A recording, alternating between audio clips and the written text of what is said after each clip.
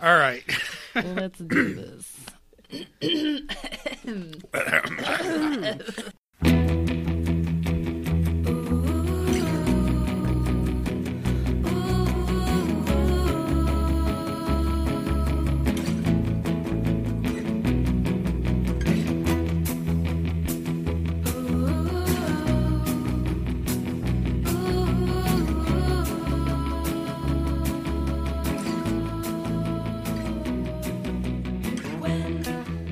Welcome aboard the Little Red Bandwagon, a free-range, organic, minimally processed podcast about the podcast Too Beautiful to Live. This is a Monday recap edition of the show where we discuss mostly sport ball and explore some unhealthy and uninformed attitudes toward food. My name is Meredith, the MVH Van Harn, in the Hodges Sabaro studio in Lincoln Park, Michigan, and joining me from the Deerblind Studios in the Mountain Room at the ranch in Manchac, Texas, it's Mike, the jail dude Frizzell. Hey, Mike. Good morning. And from the Garden View Studios in Buffalo, New York, it's Bobby Shufflin' Papes. Pape. Hey, Bobby. Namaste. And last but not least, you hear her laughing already from the Middle-Aged Mama Studios in Dallas, Texas. No, why isn't Dallas? I don't know. I don't know. I have not moved. I promise. Okay. I'm in Austin. She's still in Austin, Texas. Great. It's Hillary H. Baum Livingston Butler, but I didn't need to tell you that. Hi, Hillary. Hello, buenos dias.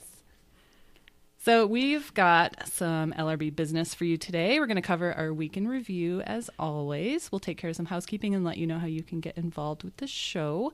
Bobby, do you want to get us started with some business? Sure, and I'll start with an apology that's not on the run sheet. Hillary, I think I'm the one who wrote Dallas, and I'll tll you why. Why? Tell me. Phyllis was filibustering. She was filibustering in the chat about Dallas, the TV show. Yes.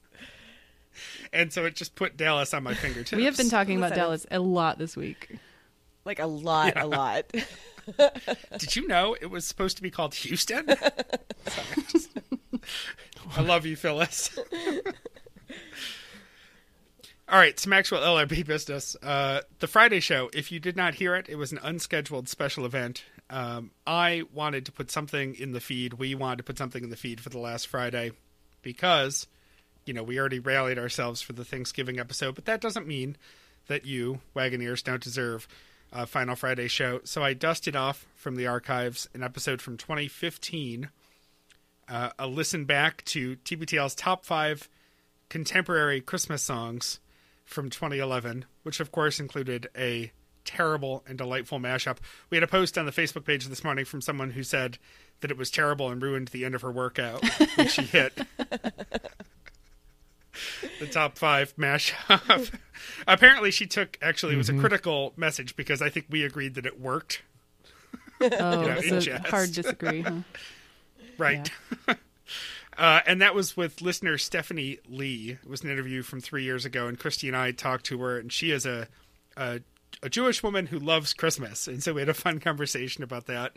If you haven't listened yet, it's worth a listen, even though, as I said in the intro that I recorded Friday morning, I'm scared to death of how my voice sounds, and the whole quality of the show, audio-wise, is but the clip is good. It was good, though. It was good. And my favorite is when you didn't know that she was Jewish going into it, so you're like so flummoxed by it. You're like, what? I didn't know. Yeah, it was a big left turn, but it turned into quite the segment. Yeah, no, it was really good. I think it's easier for Jews to be into Christmas than it is for Christians because you don't have to do all that church bullshit. You don't have to it's Christmas Eve, now we got to go out to... No, just enjoy the parts you like and then leave the other stuff in the dumpster. It's straight up entertainment and consumerism. Mm-hmm. Yeah. Yeah. Mike, you're up. Okay. Well, yesterday was a big day here. We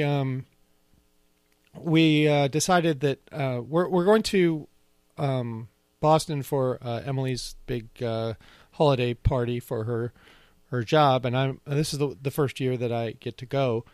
And we went out and shopped for my getup yesterday, and Emily couldn't have been more pleased with how I looked, and And so we're all set there. But the biggest excitement was when we were out. She found out that we were supposed to be getting 7 packages, which for us even is a big day at the house.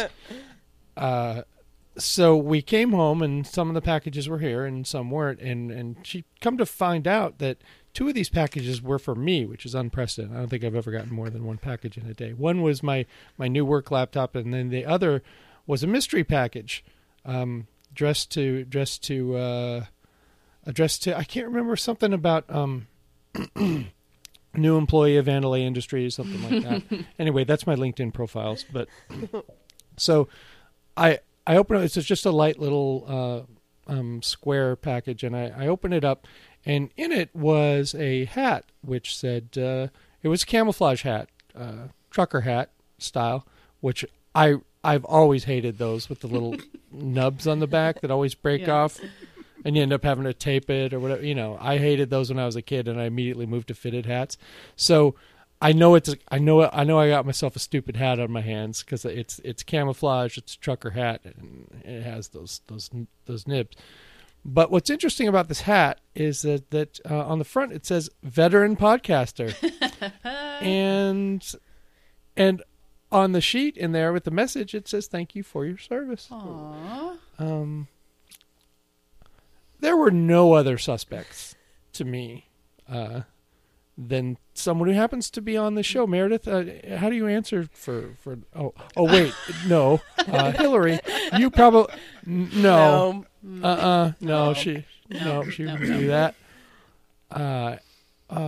Bobby, is that you? That doesn't sound like something he would do, really. No. Well, Huh. I'm going to display it very proudly. I think a few weeks ago when I was doing one of these interviews, I knew I was going to be on on my laptop camera, so I dialed up Bobby to make sure that the Google Hangouts was still working, and he got on there, and he noticed that behind me was Emily's childhood violin case. I guess the violin is still in there, and it was it sits behind my head, and it looks kind of classy. It's kind of worn, and I'm going to slip the veteran podcaster thing right underneath that, so that when I do my shots on CNN or and also whenever we do the all hands calls at work now, veteran podcaster will be featured prominently right behind me. I won't be wearing a hat to work per se, but the hat will be in the shot. So congratulations on forcing me to answer a lot of questions in future questions. Mike, really, sincerely, thank you for your service. We all We salute salute you. you. Yeah. I've podcasted to a lot of people, and I've rocked a fairly high percentage of them.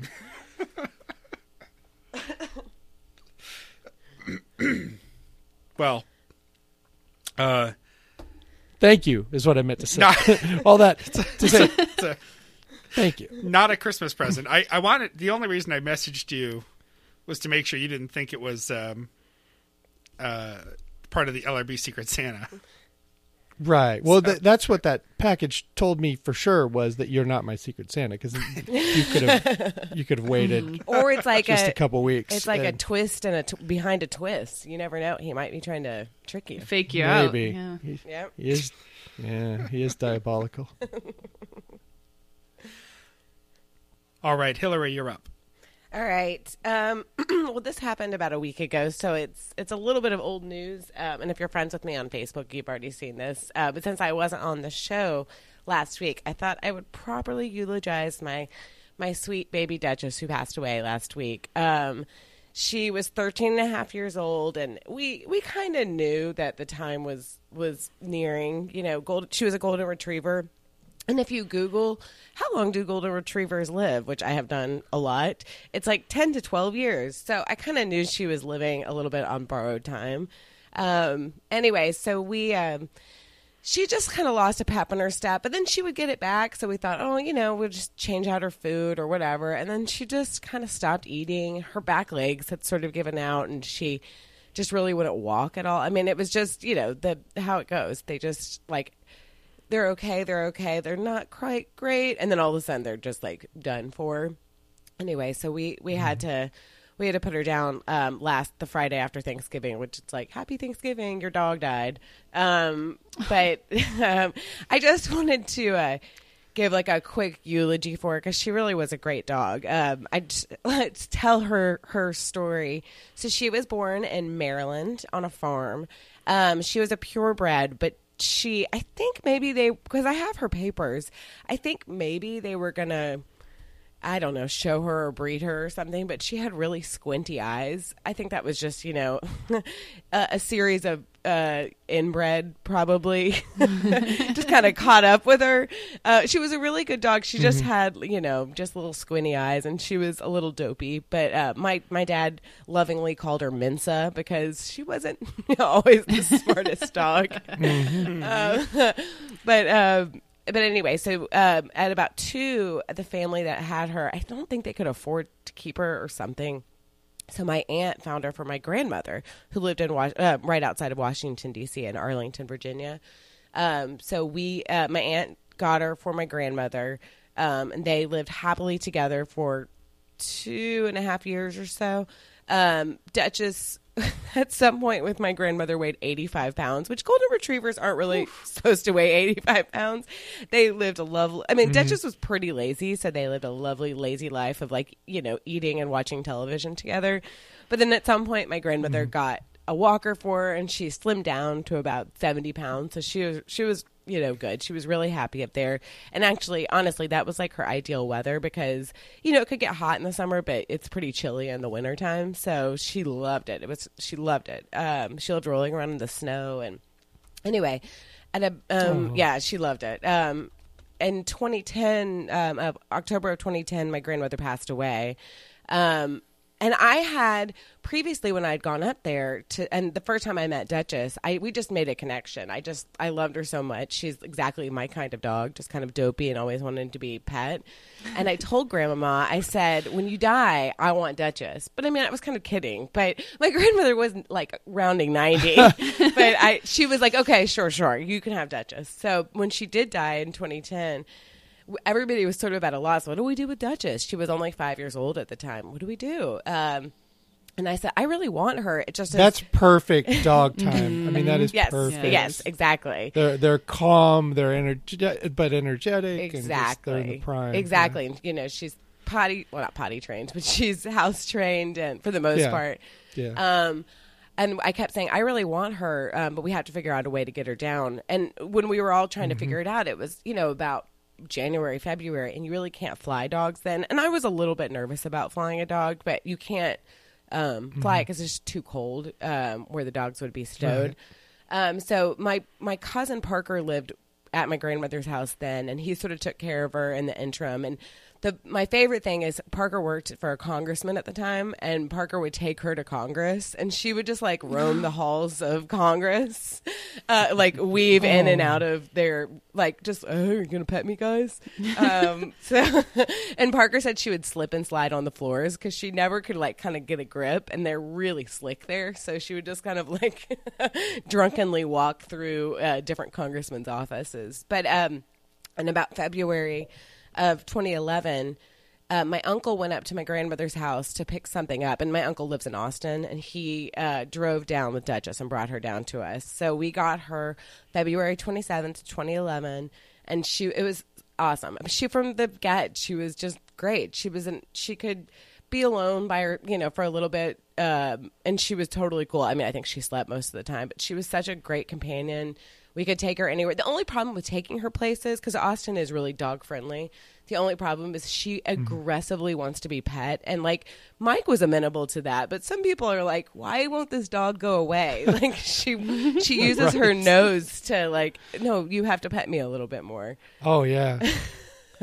Abby does that. She flips your hand up. She just flips it up. Yep, yeah, exactly. Yeah, I knew actually that was one of my keys to knowing she was kind of ready, because she wouldn't aggressively nudge me to pet her, because she was just sort of so tired. But she then, I got pregnant a few months later, and she honestly was like, she was the best. She was the best dog for a kid. I mean, my kids largely not ignored her, but they were just like a part of.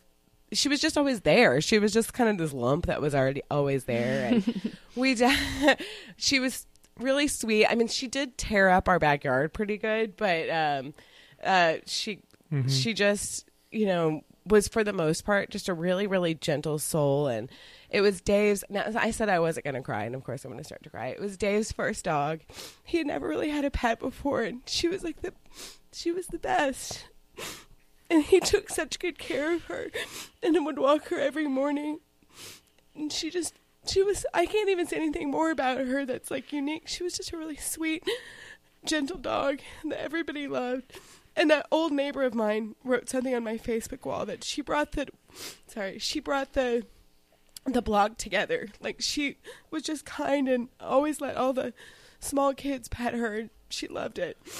And I'm just going to, it feels weird. I've said this a lot, but it feels like there's a ghost in our house. Like, I think I hear her collar jingling, and I do things like I have to put the food up on the counter so she won't jump up and get it from the breakfast table, and I'm like, oh wait, I don't have to do that. Or like I just looked under our breakfast table, and I'm like, oh my god, there is like a lot of food under there. Like, there's so much food that the stupid kids have dropped, and I'm like, wait, I have to clean that now? This is bullshit. I don't want to clean that. So anyway, she was, get over to Austin Pets Alive. Let's go. Let's I know that feeling so well, Hillary. Get another helper in here. It's like, it's a void that'll be there, but I promise you that it'll get less painful with time, and I don't know what else works except for time. I know. I know. She was a great dog, and we really, I mean, even I used to sing this song. It's so dumb, and it's to the whatever. It's I have to sing on every episode apparently, but it's not really a song, but it's like Dutchy Dutch Dutch Dutch Dutch Dutchy Dutch Dutch, like, and Bridget and I'll sing it, and we're like, why do we keep singing that? And she's like, it's been stuck in my head. So anyway, we missed her, and she was a good doggy. It sounds like she had a really interesting life. Like, she what did. A cool story. She did. Yeah, she did. She really did. She went to Congress. Yeah. She was a good dog. Good. Thank you. All right, that's it. I'm not crying anymore. You got me. I'm sorry. And I said I wasn't going to cry. I'm like, I'm strong. Even I cried when I eulogized, I don't know which one in the last year, but it's understandable. All right. Mike, it's a good thing that you've got a day job now, because Hillary's showing a range of emotion that usually we expect only from you on this podcast. I suppose we need to move on to Throw Your Phones. Mm-hmm. I guess so. We have a lot of Throw Your Phones this week, guys, and we're not even drinking, and I can't promise that we're going to get to all of them. It's just, we made the mistake, I think, last week of saying that we were light on Throw Your Phone moments, and you all fixed that. Mm-hmm. Yes. But we do have one. A lot of them are also similar, so you were all angry about a lot of the same things this week. I don't blame you. One general one, and it's about how great we are, so that's always nice. This is from listener Margaret. Hugging my phone, smiley face, listening to 363. Love the description of the newfangled way to roast a bird. You're welcome. Sing to hear how it turned out. I think that's probably supposed to be waiting to hear how it turned out. Margaret, it was delightful. It worked out perfectly. It was really great. Happy to hear that Kissy Eyes is flying to Palm Springs on Christmas Day. Traveling on Christmas is awesome / not awesome. The flights are way cheap and not crowded, but parking lots are full. Hope you're getting dropped off. Enjoy the sunshine. Much love to the LRB community, Margaret. Thanks, Margaret. It's nice. Nice. We'll hit the rest as we go if we can manage to. There is 2 crits, and they're both hugs this week. Yeah, I was surprised. Mm-hmm. We might need a less aggressive theme song for crit. Mm-hmm. But for now, let's jump into our week in review, starting with Monday, 2779. Where would we be without brains? My notes on this are hopefully as thin as we can get away with. Luke ran a half marathon in new sneakers because he left his old ones at his parents' house. That is all I wrote about half marathon talk, even though it went on for seemingly a marathon. That's fine. Running is deeply uninteresting, so Yeah. talking about running can be much worse. The thing about Luke that the only thing I have to say about this, the thing about Luke that stresses me out is he's like a smart person in a lot of ways, but he is an airhead, and I like airheads like annoy me to no end because it's all these really simple things like that screw up your life, like leaving your tennis shoes or leaving your passport and having to get somebody to break into somebody's house to get your passport because you just like weren't thinking about it. And I feel bad that it just falls on to Carrie, but alack, that is the life that she has chosen. I think that she married somebody who like it doesn't have his head screwed on. That's all right. She's working in Seattle 3 days a week, so True. She's escaping. Andrew recounts a dive bar potluck Thanksgiving and talk of the move of the Streamline Tavern being moved and rebuilt a block away or something because gentrification. I love the idea of a potluck Thanksgiving and a dive bar, but I also agree that it's not one of those things you want to become a regular at. Yeah. It's like going to the strip club for lunch. Right. Like they have They have a buffet. Great deal. In Rhode Island, I never went, but in Rhode Island, you used to hear ads for Legs and Eggs, the Friday morning breakfast buffet. No.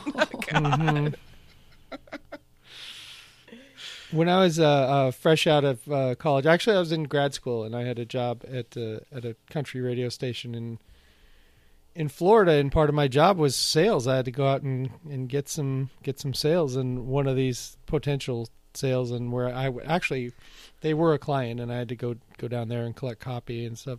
I went down there probably more than I should have. It was called Cafe Risque, and my I don't even know if we were married at the time, but my girlfriend or Lee, she would go, "You had to go there again today?" You had to. Yeah, it's, I was a bit peckish, and they always comped my lunch there. So I just floss with some pubes afterwards. And I'm good. Stop. Did I take it there? Yeah, did I you did. take it there? Mike, what was it like having a client pay their invoices in ones? I would put on some food handler's gloves, and I would count it out to make sure it was all there. Mike, And literally launder it. Yeah. Are you familiar with the Streamline? Is this like a known quantity in Seattle, or is No. it just another corner bar? No, but I'm not a bar guy. So the only bars I really know about were the ones that I kind of went to sometimes in college, and then the ones they talk about on TBTL. I wasn't like a bar person. Yeah. Couple of other quick hits. They forgot to go out on Friday with a song from Sparks, as they said they would, and I believe we covered that on the last recap. So they take a few minutes to explore Sparks. Mm-hmm. Yep, that was my reaction too. Also, Susan Orlean is not Joan Didion. It's just a public service announcement. Thanks. Not even really close. No, It's not no. even like. Top story is more Christmas tree talk. I didn't actually write any of the Christmas tree talk down, just that it happened. I liked the note that Luke once wrote a screenplay about teenage pregnancy. Interesting. I don't think that that's a new fact about him, just one that's come back up, because they say to write what you know. Yeah. Also, a passing reference to drunken cut sandwiches, which is the diagonal but not quite on the corners cut. I actually really felt this because my mom would only cut my sandwiches like up and she Well, never drunk. would do it. Yeah, well, yeah, but she would never do it diagonally. She would only do it up and down, and I like. Really? Yes, I don't know why. She was like, That's nope, how this is mine the way were it too. goes. It was, And I'm like, it's sad. I want triangles. But so yeah, I think I probably have drunkenly diagonally cut my sandwiches in spite. Well, Emily really enjoys my presentation when I serve her food, and part of that is the diagonal cut, and then you dump the chips right into the, you separate them, and then you dump the chips in the middle. Yeah, right into the Pac-Man mouth. Nice, Right. makes everything a little Thrilling. probably 4% more delicious. Yes, agree. What a small hill to die on, refusing to cut the sandwiches a different way. Right. What does it cost you? I think if I had said that to my mom, I think if I had complained about the way she cut my sandwiches, she would have just thrown a knife at me and been like, do it yourself then. Yeah. My mom had 5 kids. She was like, it was like, whatever. This is what you're getting right now. Yeah. Mm-hmm. We did get a throw your phone from listener Heather, who says, "Really, Luke, you wouldn't this is back to Christmas tree talk. You wouldn't in a million years guess North Carolina was the second largest Christmas tree producing state. I'd hope in a million years you'd manage to guess all 50 until you got it." I know, hyperbole. Let's see, what else do we have here? Oh, the Eagles, the projector at the Eagles requires special training and only some people are allowed to use it. The remote control is very touchy. Luke went to Din Tai Fung over the weekend, I think with Camaro Kev, had a St. Pauli Girl, just a non-alcoholic beer for those of you who are not in the know, and enjoyed it. Okay. Cool. But he was just saying that he wasn't going to be that person, and then he turned into the Yeah, he spent person. all of last week saying he doesn't want to do 'cause- fake alcoholic drinks. Right. Also, and then he did the Bloody Mary and the... This and is the- before and the beer. Michael Pollan, though. Oh, PMP. How many? oh.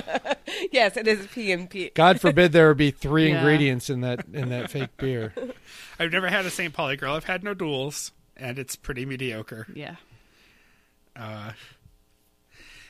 This pales in comparison to Andrew's story, though, from the Eagles, speaking of drinking, of being drunk and cleaning up vomit in the men's room at the Eagles.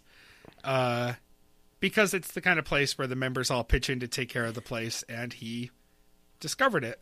And he wants us all to know it was not his, which really makes it worse, actually, for him.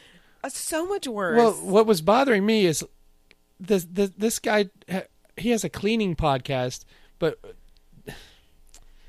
he like went and got some bar napkins and like got on his knees, and I was like, what the fuck are you doing?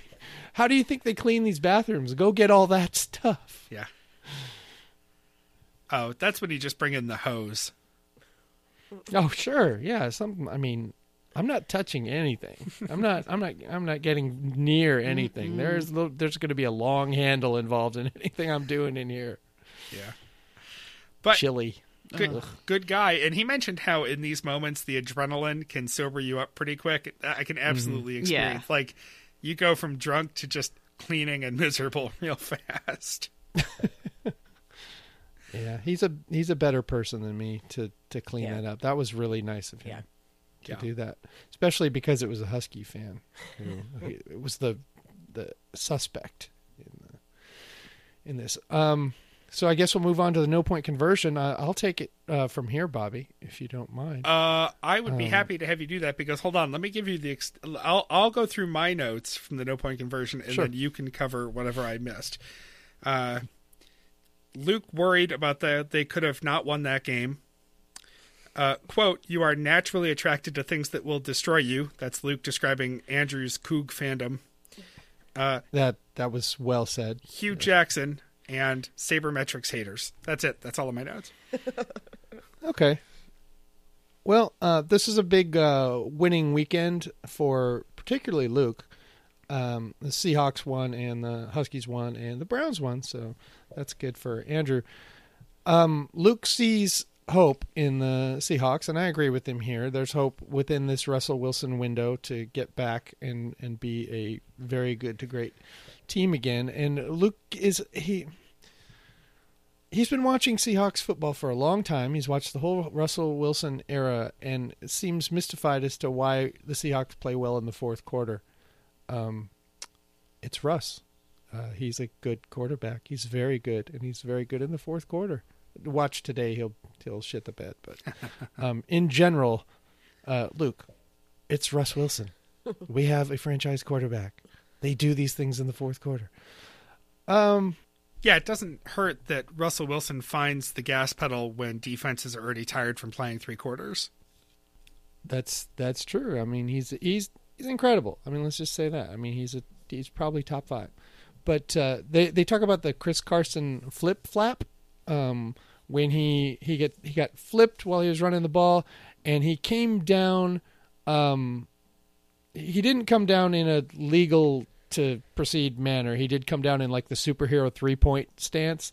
I've seen like a compilation of the superhero thing when they're getting their ass kicked and they come down and they get in that 3-point stance, and then they lift their head and they're ready to kick ass for another 28 minutes of whatever stupid movie they're in. So that was a lot ado about nothing, because it would have only been a couple yards even if they gave it to him. For some fucking reason, because Luke thinks the Seahawks might be able to win a playoff game, they go over the Bears' schedule. What was that? Why are we going over the Bears' schedule? I don't even want them to go over the Seahawks' schedule. That drove me out of my mind, because Luke doesn't really know about other teams. Like, Atlanta, they're really good, or you're not following the league. You barely follow the Seahawks. Please don't talk about other teams. Honestly, if you want to listen to people go over like leagues and schedules, listen to Cousin Sal and Simmons. Like, they can go over it. They know Sal knows like every team, and they know all the information. They know the lines. Luke and Andrew do not know anything. They don't know jack shit. So anyway, moving on. The Browns won big. There was snubbing of Hugh Jackman during the game. One of the guys intercepted the ball, and as he had planned to, went over and handed it to Hugh Jackman, who, when he realized he was being punked, he shot those knives out of his knuckles and carved the ball up in front of everyone. So that was exciting. And then at the end of the game, Baker Mayfield, he went over to Baker Mayfield. He was calling out. He wanted to give Baker Mayfield a hug. It was a number 1 draft pick. And Baker Mayfield just, he declined the bro hug and snubbed him. So Hugh Jackson, if you watch Hard Knocks, he's a nothing. So he'll be gone soon, because that whole Cincinnati staff will be gone, and then he'll have the stink of that on him as well. Luke keeps talking about the former Arizona coach, Bruce Arians, and he says Arian 100 times. And then he wonders where Kyle Shanahan is coaching these days. He happens to be in our division coaching the San Francisco 49ers, and has been for a while now. So wake up, and watch the game that you say you're watching. The new coach in Cleveland, Andrew's afraid that it's going to be Greg Williams, who had a hand and was suspended for the Bounty Gate in New Orleans. And he wonders if Greg Williams has ever been a head coach before. And we have someone on this show who's uniquely qualified to talk about a Greg Williams head coaching era. Bobby, any comments on the 3 years in the early 2000s when Greg Williams headed up the Bills? I think Super Bowl run that they went on? No? For once, well, 8-8 that one year? 8-8 was a good year. I think for once, Andrew's accidentally right. You don't want Greg Williams as your head coach. Yeah, I agree. Yeah. Luke, they don't even talk about it. I think it would have been the most interesting discussion of the day. Luke very much thinks that Condoleezza Rice would be a great head coach for the Cleveland Browns. Okay. And Andrew said he strongly disagreed. I would have loved them to get into that, because I'm on Andrew's side there. I would really want someone who coached football before to coach my professional football team, of which there are 32 jobs in the world. And I would want someone who had just, I don't know, a couple years, maybe coach some Pop Warner, maybe a year of junior high, any experience at all to coach? It's so weird. I don't want. They always use Condoleezza as like she's the first woman. Like she was one of the first women to Right. be at Augusta National. I mean, be a member of Augusta National. And now it's like Condoleezza, the first female head coach. Why? Why is she this like avatar for I don't know first in sports for women? Because she loves sports, Okay, so great. do I. Yeah. I'm not qualified to coach the fucking Cleveland Browns. Never mind. It would be a disaster. Yeah, exactly. The Apple Cup. Luke has a lot of Rose Bowl nostalgia, and bless his heart, they will be going to that Rose Bowl because they won this week. To the point where he doesn't want the Huskies to play for the national championship. So I guess speaking of point, that's the point to me of college football at the highest level, which the Huskies are trying to be at, is you want to win the national championship. You don't just give it to Alabama. Oh yeah, they're really good. Oh, we can't play with them. Georgia had them. They had them last night. Yep. Anyway, so frustrating. Hey, silver lining alert. Mike- The Buffalo Bulls lost the MAC championship game just barely in a heartbreaker this weekend, but we'll find out in a few hours. We're recording Sunday morning. They may make it to the famous Idaho Potato Bowl. Oh, man. Good for them. December in Boise. It's just fantastic. I told Sam, I said, hey, over the paper this morning, we should go to the bowl game. Whichever one they get into, we should go. And she was like, okay, great. And I said, good. We're going to either Boise or rural Alabama. Sounds like a dream. Yeah. Merry Christmas. You can get a nice hotel room in Nampa. It's about 8 miles out, but you can get a lot of hotel for your money out there in Idaho. Yeah. I want to kick off. I really want to. Megan Coughlin through her phone, and she said, "This is all caps." Now Luke is claiming that it is morally correct to root for Wazoo if you have no rooting connection to the Huskies. Question mark, excited mark. Megan, as usual, you nailed it. It is not. This is a uniquely held position by TBTL. Like, Western Washington is Huskies, and Eastern Washington is Cougars. And, of course, people from Western Washington, when they can't get into UW, they go over to Wazoo, and then they graduate, and they come back, and they work in the hotels and restaurants in the Seattle area, and they root for the Cougs. You don't have to root for the Cougs. You didn't go there. There's no reason to root for the Cougs if you didn't go there, especially because right now they have a coach who is not only a Trump supporter, but he got drummed out of a job in Texas for locking someone in a shed. I know he still denies that, but he's awful. He thinks he's a pirate, and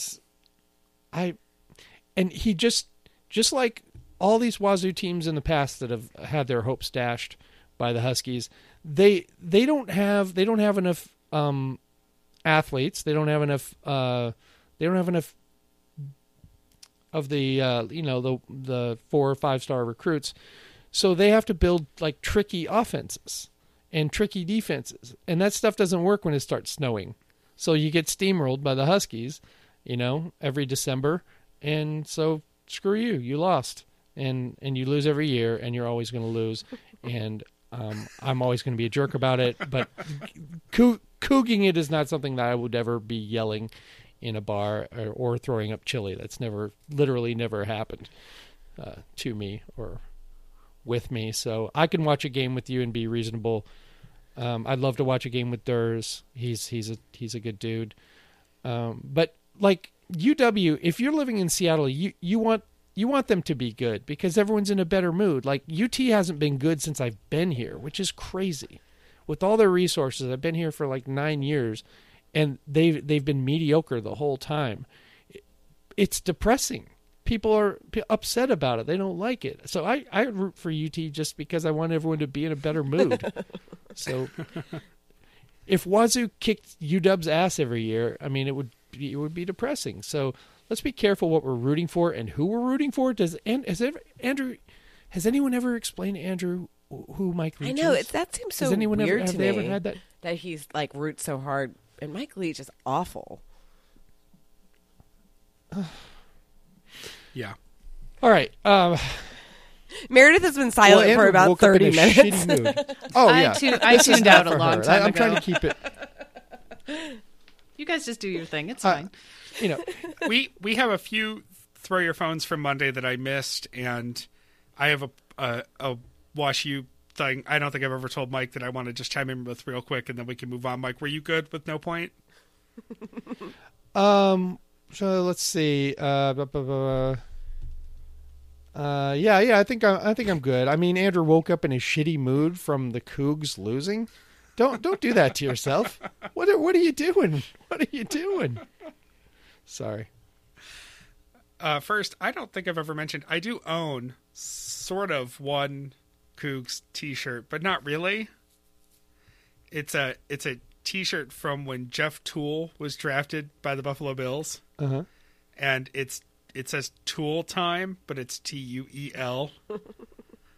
And I bought it as a joke from a Cougs like a booster website for like $8 so that I could wear it around Buffalo. I hedged my bet that maybe he would get into a real game at some point and I could be the only person in Buffalo with a Jeff Toole t-shirt. And it never happened. He didn't get any run? He never got a regular season snap? No. No. Maybe. That was during one of the periods when every Buffalo Bills quarterback was dying on the field. But It would have just been so great if he had ever gotten good or even mediocre just for the headline writers alone. right. You know. Right? Incredible tool. Yeah. You know. Huge tool. Yeah, the best tool in the Buffalo Bills box. God. Couple of other quick throw your phones. Kalina wrote in and said stop the show at the 122 mark on Monday's show. Thank you, Kalina, for the timestamp. Luke basically admits to occasionally driving drunk. One statement of many in the last few weeks where he has let something slip about just how bad his drinking problem really was. I guess I'm hugging my phone tonight, just being grateful that he's saying these things out loud, albeit somewhat flippantly at times. A big part of recovery is accountability, so hopefully that is a good sign for him. Kalina, yes, I agree with you, although if I had a drink every time Luke talks about how he's not drinking anymore, I would be really in trouble.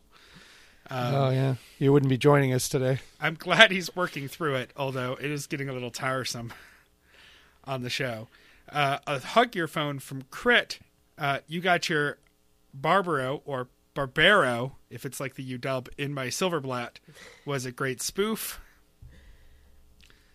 You got Megan's, and Sam's is actually for tomorrow, so there, we're done with Monday. It was a slog. 3 hours? Yes. 3 plus? 3 hours. All right. Oh, God. Okay, finally. I Oh, gotta wake up. Hey. here. All right. Send the smelling salts to Yeah. Meredith. Tuesday, 2780, the gift of relatability. Luke starts out the show talking about how a branch fell in his house and didn't do much but dented a gutter. I hope he's calling Kevin O'Brien about that on his donor shout out, like he does later about his fence. It is Andrew's birthday today, and he is geeking out over the cordless Dyson that Genevieve got for him for his birthday. That's some and money. It That's really expensive is. Shit. They're very expensive. Yeah. Yeah, I have a cordless Shark that I'm still happy with, and I was slightly gratified to hear that Luke's its battery is dying and he doesn't like to use it anymore because he has a fancy You're like- Dyson too. It's like, heh, my Shark is still great. So whatever. I don't need a fancy vacuum. It's fine. Is that a gang thing? I mean, do you have to I affiliate? think there's a Shark Sharks. Dyson divide. Dysons. Sharks. Dysons. When you're a shark, you're a shark. Luke talks about how he's got to have the charger hanging off the wall. He can't just set it on the floor like some people do, although he's not judging them. But he would never do such a thing. And that kind of brings them to talk of like doing these little projects around the house that, they're kind of a pain in the butt and they're things that you should do. And everybody has their own different approaches to those. Andrew talks about how Genevieve just sort of dives right into those. And she painted his apartment for him without really even moving the furniture.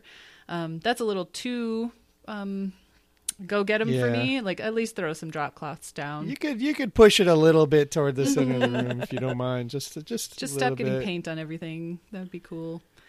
He Yeah. mentions offhandedly that they have what he calls an indoor shed that includes a leaf blower. They're renters. They've almost always been renters. Why do they have a leaf blower? Yeah, that seems odd. Yeah, you might want to sell that. That's weird. Luke talks about how he plans to go to yoga today. We're going to talk more about that later in the week. It's very exciting for me. But let's see. We did have a throw your phone on that topic. It was from listener Sam, who says, hugged my phone and regained love for Luke when he said this about yoga, quote, I'm thinking about not trying to get out of this class.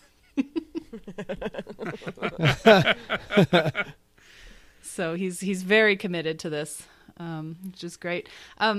Really caused a lot of consternation in our chat, I think, this week, is that Luke donated a bunch of his old garbage clothes, but he also included some of Carrie's without asking her while she's out of town. I mean, he kept saying it was just like garbagey stuff that you get from a cancer walk or whatever. Like, no, she's not going to miss it. But that's not really the point. The point is that he's just making decisions about her possessions without even asking her.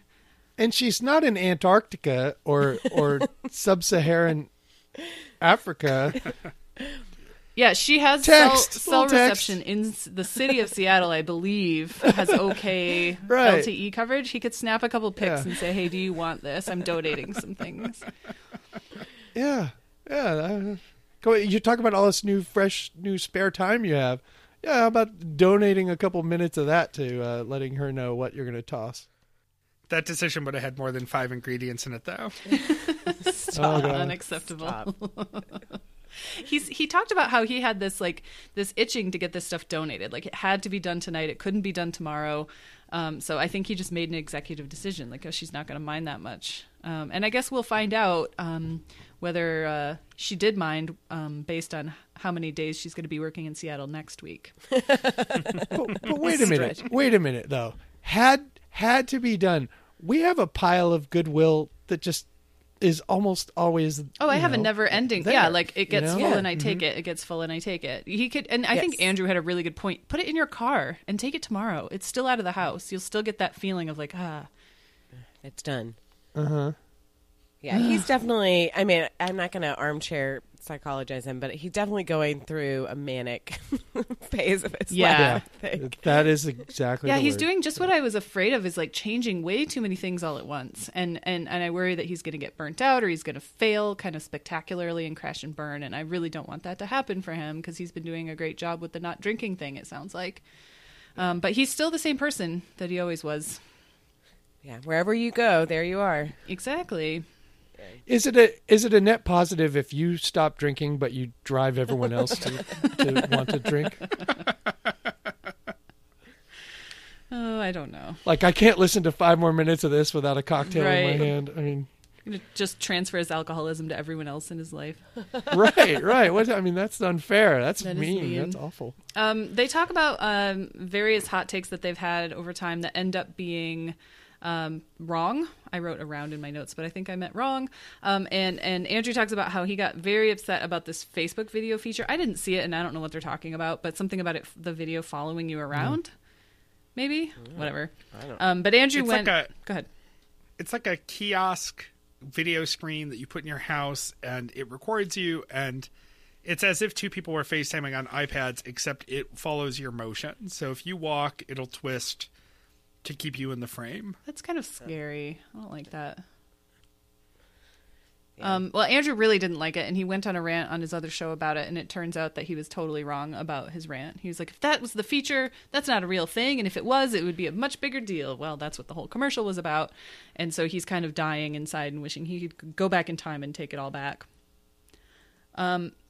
Luke uses Donor of the Day segment to shout out to Kevin O'Brien, who was a donor, to ask him to check on the coverage for his damaged fence.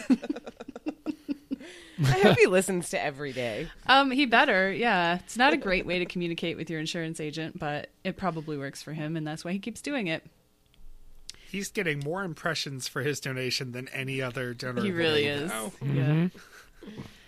Top story for today is that they've got a Valentine's Day special that they're planning, and they list a bunch of really terrible names for this special, and then just kick it to us, and we have to come up with something better. Which just cracked me up. Of course they did that. They one of them is kind of Paul Blart-ish, and that takes them off on a tangent about how Kevin James isn't the worst, and we shouldn't hate on him so much, but we should hate on Tim Allen a lot. Because the best thing he ever did was get arrested for selling cocaine. And he does have a terrible show, and all his shows are terrible, and he sucks. So I agree. Yep. King of Queens is pretty funny. Tool Time or whatever that other show was awful. Guys, this show is awful. Tool Time. He's Home awful. Improvement was not that bad of a show. For its time in the mid-'90s, it was a pretty funny show. I just want to put that out there. Stupid haircuts on those kids. It was like 1993. Listen. I watched it every, TGI Friday or whatever it was on. But I assume it was terrible because I was like 7 and entertained by it. Michael Livingston loved Home Improvement. You didn't have to have stupid hair you didn't have to have stupid hair in the 90s. My hair was pretty good.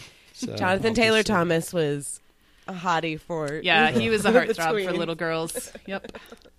Mike, are you talking about the year you had the week you had the perm?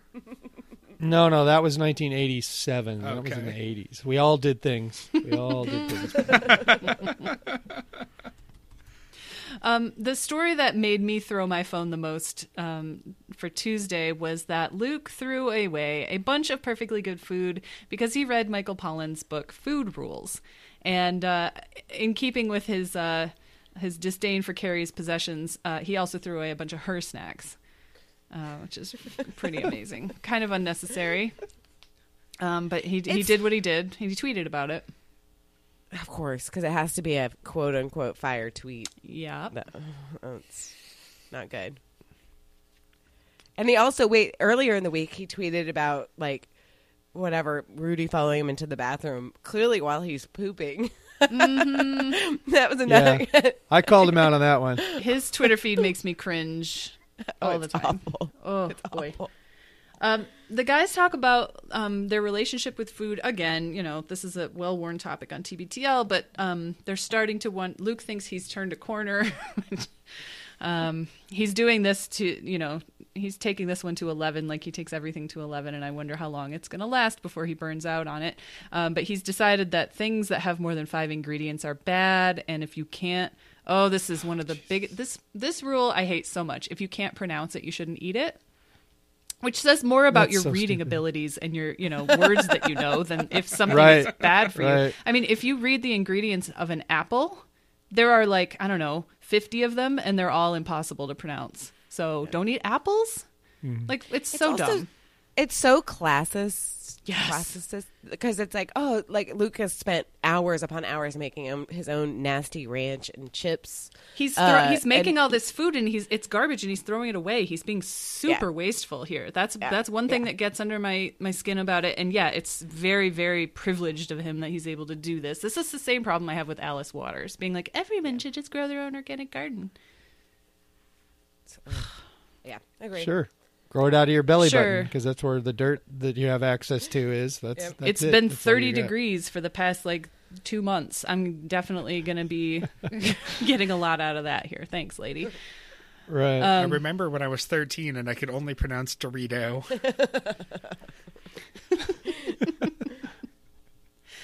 The guys are wondering if maybe they shouldn't stuff themselves to the gills. They should maybe eat a little bit slower. That one I can get behind, but it's amazing that they're middle-aged men, daddish types who are just now figuring this out.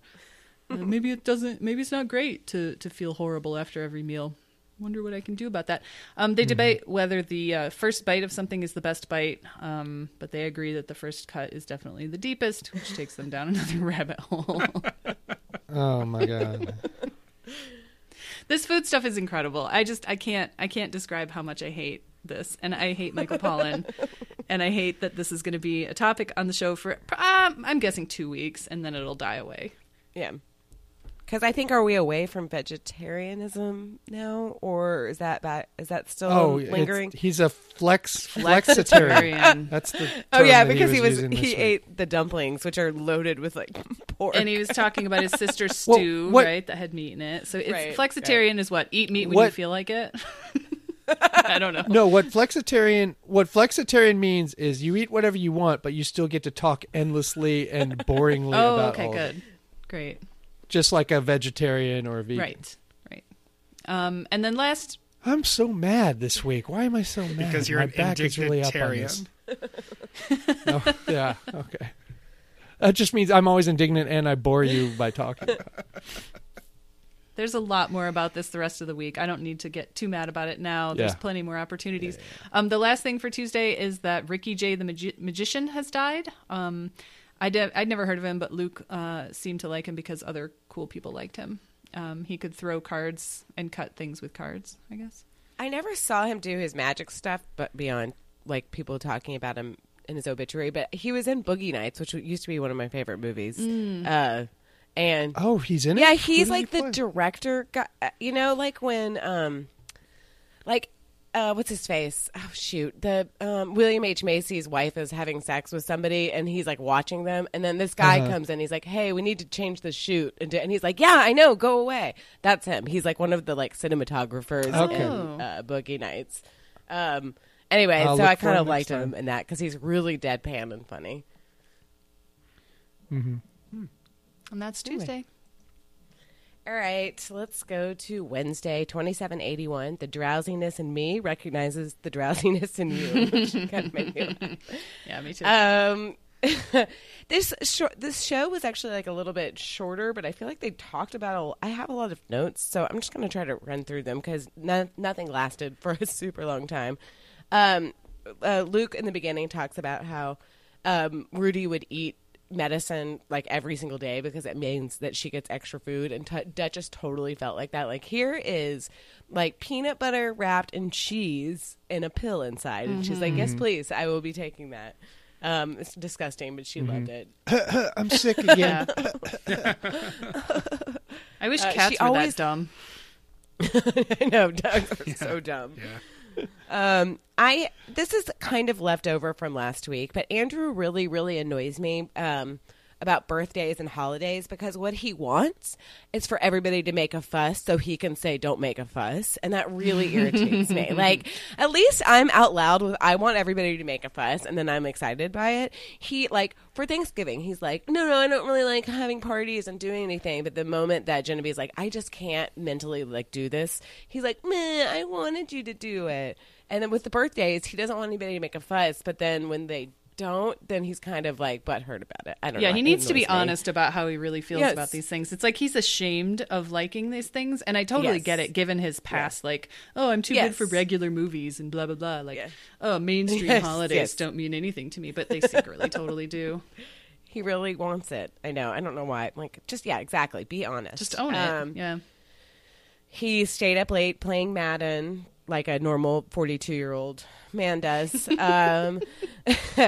Then Luke said he sort of likes it when Carrie's gone, which like, burr, burr, but he can play Howard Stern loudly. And I kind of get that. Like when Dave sometimes will go see movies late at night and I'm like, I can like ruminate by Yeah. myself. Like I can kind of just be here by myself. But he misses her smell, which is very sweet, but also like, I don't know, kind of creepy, but that's sweet. It just sounds like I miss her smell. It was a little much for a podcast. I thought, like, Yeah, okay, it was. okay. You don't have to Okay, tell let's us move that. on. That's it's one of the only things that I enjoy when Emily leaves town is I get to play my podcasts Yeah. out loud because she's an out loud player. Yes. Yeah. So she's dominant in that way, and so when she's gone, I'm like, okay, my earbuds can have a few days off here. I think that and I can be the king of the world. I think Dave probably feels like you. My podcast outweighs his podcast as far as playing goes. So I'm sure when I'm gone, he's like, yes. Yep, They it's all me now. Luke thinks that maybe he should, but maybe he shouldn't record himself talking to the animals, which I totally related to. Like if you're by yourself and you're just like, I would always talk in the voice of Duchess to her because I would sort of ventriloquize. I don't know if that's a word. Be like her ventriloquist. Yeah. Oh yeah. I thought that Duchess, though she was a lady, had a very deep husky voice. So her voice is like, "Hey guys, what's going on? Can I hang out here?" And it's always kind of like she's like, "I just didn't want to bother you, but I'm here now." So That's what could you Molly's pet me, voice was like please? too. Excuse me, guys. I think I would like my medicine now. Yeah, it's always like polite, but also intruding a little bit. So I totally get that. Okay, so then they move on to talking about, I don't remember how they got to this, but they were talking about the Doors and that Andrew used to love them, but he kind of went on a journey with it. He used to love them, but then he really listened to the lyrics or kind of studied up on them and realized that they were embarrassing, but then he like re-loves it a little bit because he kind of doesn't care. I hate the Doors. I have always hated the Doors. I think they're dumb. However, I get what he's talking about in the like I used to love, well, I was never that ashamed, but like I used to love NSYNC when I was way too old. And then I was sort of embarrassed by like, okay, I really loved, shitty pop music. But now I'm kind of like, you know what, fuck it. It's really fun music and I like it. I know it's stupid, but I don't care. I like it. So I get it. I mean, though, despite it being like the Doors, because the Doors do suck, but he can like what he likes. What if Jonathan Taylor Thomas joined the Doors as a bassist? No, Jonathan Taylor Thomas was a little bit too young for me, but the Doors. There's a line from Almost Famous. It's Lester Bangs, and he's like, "The Doors were like drunks pretending to be poets," or something like that. And I'm like, "Yes, that's exactly it. Mm-hmm. They sucked." We're vibing on the movies for sure. We don't like the same '90s sitcoms, but I like your movie references. Thank you. Okay, so this is the top story that we've all been waiting for. Luke took a yoga class, a gentle flow yoga class. It was very hard for him. That sounds gross. I think he thought like maybe, I'm gonna like kill it because it was gentle flow, but it was really hard. But he did like Shavasana. And I will throw to you, Meredith, in just a sec, but I do remember, like, everything he was saying, I was like, yes, it is, like, stressful. You don't really know what you're doing. Nobody really tells you what to do unless you ask them, and Luke's obviously embarrassed to ask anybody. It's sort of stressful, but also peaceful. Anyway, Meredith, what are your thoughts? No, that's exactly what I was going to say. I had the same very similar experience at my first class, and I had been doing it at home a little bit because I was so nervous about not knowing what to do when I got to an actual class. So I had actually like kind of studied up a bit, and I was still pretty nervous in my first class, and you don't know what you're doing, and that's fine. And the teacher knows that, and nobody cares. He's totally right that nobody's watching you. Nobody cares what you're doing. You're allowed to do whatever you want. That's one of the things I really like about yoga is no teacher. It's not like you're at a gym with a personal trainer and they're like, you have to do this, but like do one more. It's like if you don't feel like doing it, don't do it. Or if you want to do it differently. Like you see, especially when I'm in class with like other teachers, when they're also taking the class, they're the ones doing whatever the hell they want usually. They're usually following around pretty well, but they will like, oh no, I don't want to do that right now. I can't, it's not that they can't, it's that they, it doesn't feel good or they don't want to, and they don't, and it's fine. So there's really no reason to be stressed about keeping it up, and you just have to keep going, and you'll learn it really, really quickly. I'm sure that if he keeps up with it, he'll get it. And I think it would be really, really good for him. I think it's a really good sign that he liked the end, the Savasana at the end, because you're lying there. And a lot of times teachers will say that's the hardest part. That's the hardest pose, because some people have a really hard time lying there and being still, because you're supposed to not be fidgeting, and that's what he wants, right? He wants that meditation time. And that's when you're supposed to try and clear your mind and not think about anything. And it's really hard. So it's cool that he liked that the best, but I really identified with him. I had a lot of sympathy for that feeling, because it's it's kind of nerve wracking. You're in a new scenario, and he's the kind of person who wants to be the best at everything right away. And maybe this will be a lesson that doesn't have to work that way. And it is. Well, he has a whole week because he bought $20 worth. Yeah. So it is hard to, not be competitive, especially when you've been like working out and that's sort of the goal is to win or be the best at something. It's hard. And when you see people doing these wild poses, you're like, but wait, I want to do that. But it took them, a lot of time and practice to do it. And you have to be really gentle on yourself. I had when I was in college, you had to take like a PE, and so I took yoga, and the guy's name was Gary, but we all called him Yo Gary. And he actually was really a good yoga teacher. He sort of showed us the ropes. But I remember, this is how like gentle. If any girls were having, as he called it, on their moon, they could just sit off on the side, and Right. and I was like, yes, okay. Like, it's like every day of the month. I'm like, yeah, I'm sorry. I'm on my moon right now. I'm going to have to be over off to the side, like, laying down. That's awesome. I don't know. I go pretty regularly, and I really like it. And it's kind of helped me. I have a hard time taking direction from other people. When somebody tells me what to do, I want to do the opposite. And so my first yoga class, I was like, no, who are you to tell me what to do? I'm not doing it. And it's really helped me get over that. Like, stop being so contrarian. It's fine. For sure. I would just go like grab a chair, you know. So this is what I'm doing. Actually, I'm sitting in this chair. Sam and I just joined the JCC near us because it's the best local gym nearby. And if you do Silver Sneakers Classic, a chair is used for support. Yeah. Hey, there's no shame in using Pop my legs props off. in yoga. Everybody does it. It's great. It can help you. Look at my phone. It's like the Carrot Top of yoga. Yep. Right. The Gallagher. No, I was really, I was proud of him. Hopefully he sticks with it because it is really good. And it can be a really good workout. Yeah, it can. But also it's just good for your brain.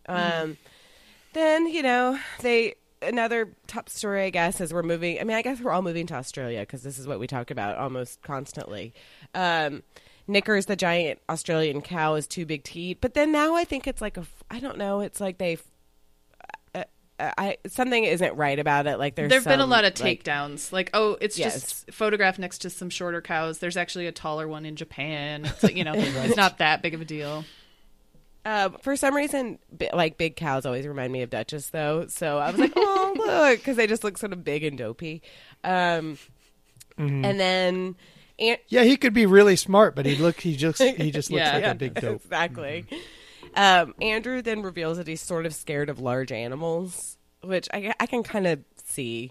And then they were talking about deer, and deer are kind of scary. Like they're That's sort what of I was thinking. they're sort of They're majestic, terrifying. like from far away. You're like, look at the deer. But one time Dave was attacked by a deer. He was running, and one thought up in Northwest Hills in Austin, there are a ton of deer. There's so many, and it's a really populated area. And like Luke said, Northwest Austin is not like a new community. Like they're, it's pretty old, but they are just a ton of deer. No, it's probably 70s, 60s, 70s. Yeah, and it's just up on a hill, and there are a ton of deer. And one time Dave ran near like a baby deer, and the mom saw it and was trying to run after Dave, and he was like, "Oh shit!" But yeah, no, they're kind of scary, and they're, I'm not like a hunter or anything at all, but they're kind of menaces. Like they're like rats here. Like they just populate and kind of kill vegetation. So Yeah. I don't know. My mom lives in an area that's they live in Ada/Forest Hills, Michigan, which is also the home of Betsy DeVos. Yeah, they fly over their house with a helicopter almost every day. But Relatable. anyway, they put out, they feed the birds, and they put out food for the turkeys, and they put out salt licks for the deer. And they actually got in trouble with the DNR a few years ago because there was some sort of encephalitis going around, and you weren't supposed to allow deer to congregate, so they got busted. But they're allowed to do it now. But they're especially the bucks. Like my mom was outside watering her front garden a couple summers ago, and it was dusk, so prime deer time. There'd be deer running through their yard all the time, and turkey and stuff. But she turned around, and there's this buck, I don't know, 5 feet away from her, and it was sort of grunting and like blowing air out of its nose and kind of huffing at her. And she was just set the hose down and back. Like she backed away and walked all the way around the house because he was between her and the door. So she's like, I'm going around the house to go in the back door and then just slowly back away from this thing because they can gore you. I mean, they're dangerous and huge. They will fuck you up. Yeah. And around here, it's always worrying about hitting a deer. Right. But I remember once when I was a kid, a deer hit my aunt's car. She was driving, and it decided to run across the street or across the highway. and it hit the side of her car. Like, she didn't hit it, it hit her and Jeez. put a hell of a dent Yeah. in the side of her car. Yeah, that happens a lot here too. Yeah. Ugh. Did they exchange information, or what happens there? It's always a hit and Well, run with them. the deer called Kevin O'Brien, who was a child at the time, so it was really weird. Liberty. Okay. More Australian talk. Luke, there's an article about why Australian accents are hard, and it's for a variety of reasons. I guess they don't really open their mouths very wide. I don't know. And Luke tries to do his accent. And then I guess most actors who are Australian that move here to do big Hollywood movies end up losing their accent, except Hugh Jackman. So he has kept his accent. I think Hugh Jackman is an attractive and very talented man, but I just learned that he and Ivanka and Jared are really good friends, and it's really soured him in my eyes. Yeah. He's also Rupert Murdoch's, the godfather of Rupert Murdoch's kid. So I'm like, ooh, Hugh Jackman.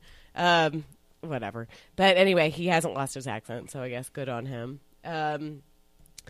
And then we move on to mail. Anne, who, it was not Anne Miner, but somebody sharp shot Luke because Buzz Lightyear is cool and Tim Allen did a really good job with that. And then they kind of talk about Toy Story, but Luke thinks it's more of the writing and not necessarily his vocal abilities. I will say, last night, the kids had never really seen Toy Story, so I was like, all right, let's watch it. It is still a really funny movie. Like, Dave and I were both like LOLing for real. Tim Allen does a fine. I remember even at the time when I was like 15, when I saw it, thinking Tim Allen was fine, but actually, the Woody is so drawn to like be Tom Hanks's sort of like the embodiment of Tom Hanks's voice that he's actually really good. He really is the star of it. And Buzz Lightyear, I don't know, Tim Allen's fine in it. He's not bad. He does a serviceable job, but I disagree with Miscellaneous Anne, who I don't think is. I know it's not Anne Miner because she wrote in to say that. She said, Toy Story sharpshooting was not me. I keep my powder dry for LRB. But as someone who has seen Toy Story conservatively 200 times, it could potentially have been. And so I don't think it's our Anne or Anne Miner. So I'm not sure. Anne, raise your hand if it's you. But Toy Story itself is good. And I guess Toy Story 4 is getting written right now with Wynn is involved, their friend Wynn, and he seems to be like, like a Hollywood dude now, so good for him. They talk about the Christmas cards, TBTL cards at gmail.com, which is so lovely. I wish I could get my shit together to do Christmas cards. I did them like once a few years ago, and I haven't done it since. So that's not going to be happening, but I think that it's great that everybody else does it. Then they talk about the Valentine's special where people wrote in their options because Luke's were terrible. They were really, none of them were good. I think Love is on the Air is probably what they're going to go with. It seems like. That was yeah, great. that was Good. good. It's simple. There's nothing like too like wordy or weird. I thought that was really good. Like, Yeah. Who Who Loves You, Baby? A salute to TBTL's Valentine. I mean, it was kind of funny, but like also that's too much. Then P. Fletch email for Christmas songs. She suggests Sharon Jones and the Dap Kings, which is great and very on brand for Phyllis, but it is good. But it reminded me of Phyllis sort of for some reason. It just seemed like something she would love. Luke is going to make avocado toast and he's stressed out about it because of course like he's just in this world of being stressed out by food. It is true that avocados like have about 1 second of perfection and then they're like, Yeah. bye, we're done.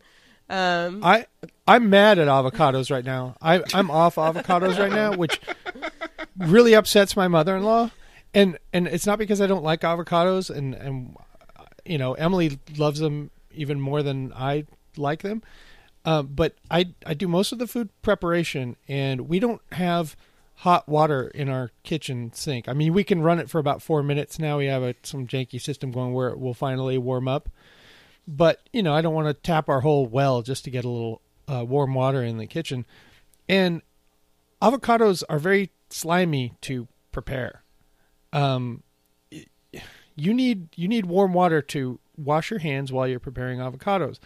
And not having that means avocado just on everything, on your knife handle, on on your hands, and then now I've got to take like 5 minutes to wash my hands. It's just not worth it. It's just not worth it anymore. So I'm to the point where I'm mad enough at avocados where, like, yesterday we were at a Mexican restaurant and there was avocado in this big shrimp cocktail we got, and I was like, "That's all you. You can have it." I'm mad at it. And my mother-in-law, she has an irrational fear of pumping gas, and so I'm going to turn this avocado thing into my own irrational hill to die on. So they're going to be visiting at Christmas, and I'm practicing making my gagging faces whenever she's like, "Do you want avocado on your salad?" Oh, well, no way. It's fine that you're upset with them, but it annoys me that Andrew's like, "I don't like avocados," because I'm like, "Of course you don't like." Oh, they're great. He doesn't like anything that's good. He doesn't. I mean, I am like a certified fat person as far as this stuff goes. I love anything creamy. That's going to sound gross. I know that there's no good way to say that. No, but it doesn't, because that's not gross. It's also perfectly isolatable, so thank you. I know. That's what I knew. I knew it. Did we get that in the clear? But I don't understand Andrew's. I've had plenty of friends who don't like mayonnaise already, and I just think it's so good. It's so good. Ranch dressing is good. Yeah. Avocados are good. Just try it. And then this is a forward promo of Luke's going into a murder suicide of making his own ranch dressing. What is it called? Where the Japanese the fighter pilots that Kamikaze. Sudoku. Yes, Sudoku. Yeah. It's like a Friday Sudoku, a 3-star Sudoku. It's like, this is, and he made so many poor choices, but that's for Thursday. Oh, I've never been more excited. Thursday, 2782. Leave the gun, take the aioli. They start off the show. I was excited for this show, and we'll get into that later. With a wart report, about roughly 10 minutes on. Let's talk about acid. creamy things for 2 hours versus 2 minutes of wart talk, please. Salicylic acid is really good for acne, but I don't really need to talk about warts anymore. I can't believe, on the salicylic acid tip, I can't believe Luke always talks about how bad of skin he had when he was a teenager. How does he not know about this chemical? It's in everything. It is really good for lots of skin conditions. Yeah. Yeah. They set aside 4 minutes to talk about Valentine's Day titles. It takes roughly 28 to 35 minutes, including some bloated yam bag chat, which nobody was asking for. Luke got he referenced the wrong book in service of talking about a guy sunning his gigantic yam bag in a window. Cool. Thanks. It looks more and more at this point like Lauren's title is going to win out. It's not even close. Nobody even came close. Love is on the air. That was awesome. The first cut stuff is back. They ramble about Cat Stevens for a long time. Ramble-thon. The whole time I'm waiting for... Ramble-thon is what I put in my notes. The whole time I'm waiting for my ranch dressing story. Let's see. The waterbed story made it on. I need to go look at that on the CBS website. Anybody seen the waterbed story yet? I'm ready to never hear about it again. Except I want pina colada. I just want to see. I need the payoff. So I just watched the Tater Tot story before we recorded this morning online, and oh really? They did get the Napoleon Dynamite clip in, so he won that battle. Oh, they didn't change his joke and ruin everything like they always do. All right. So, ready for ranch dressing talk. Well, the first thing I did when that show was over, like Bobby told me that there was something I'd be interested in at the end of the Wednesday show, and so I got there pretty quickly and I listened to it, and they teased the ranch dressing, and so I fired off this message immediately after he teased the ranch dressing. I said, color me tenterhooked. I've never looked forward to an episode more, Y'all have never met a person who has made and obviously enjoyed more ranch dressing than this veteran podcaster. Please oblige with a full report, and bless your heart if you do not use full-fat buttermilk. Bobby and I will decimate you on LRB, but at least for now, you swept my personal quarter hour, mate.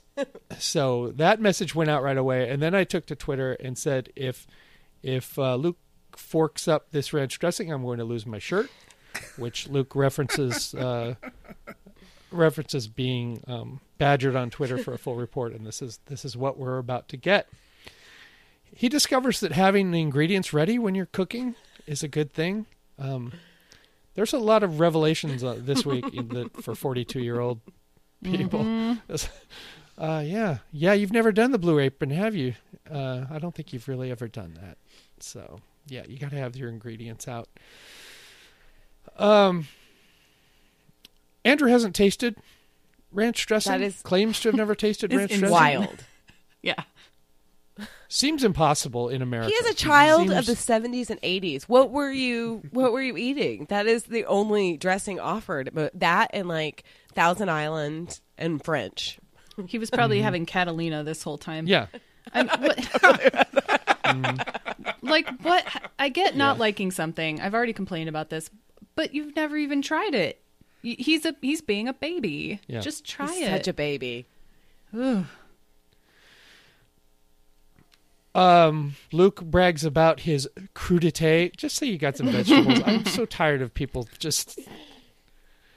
You got some vegetables to dip in some ranch dressing. Let's not put on airs here. You know, 5-year-olds the parents beg 5-year-olds to do what you're doing. Let's not get all crudité with it.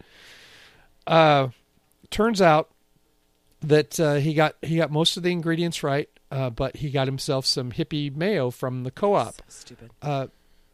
Because he feels regular mayo has too many ingredients. Mayo has very few ingredients. Mayo is egg, very few, and oil. That's it. And they do. I mean, I looked at our jar, and they do throw. I think there's one preservative in at the end of that, just to keep you from. Well, he could have made his own mayo, just to keep you from. Yeah. That's what kills me. It is easy. I mean, it spoils fast. You know, that's the disadvantage. It's silly. I don't know why you would bother, because they make it perfectly good mayo at the store. But like, if he was really scared, they do. So he blew it in a way I couldn't imagine that he would have blown it. And it's like the base of the dressing. Like that has to be exactly right. Otherwise, it throws literally everything else off. It doesn't matter what you put in there. Yeah, it's like. I talked about how much mayo I've made. I haven't made a lot of ranch dressing at home, although I have made it on occasion throughout my life.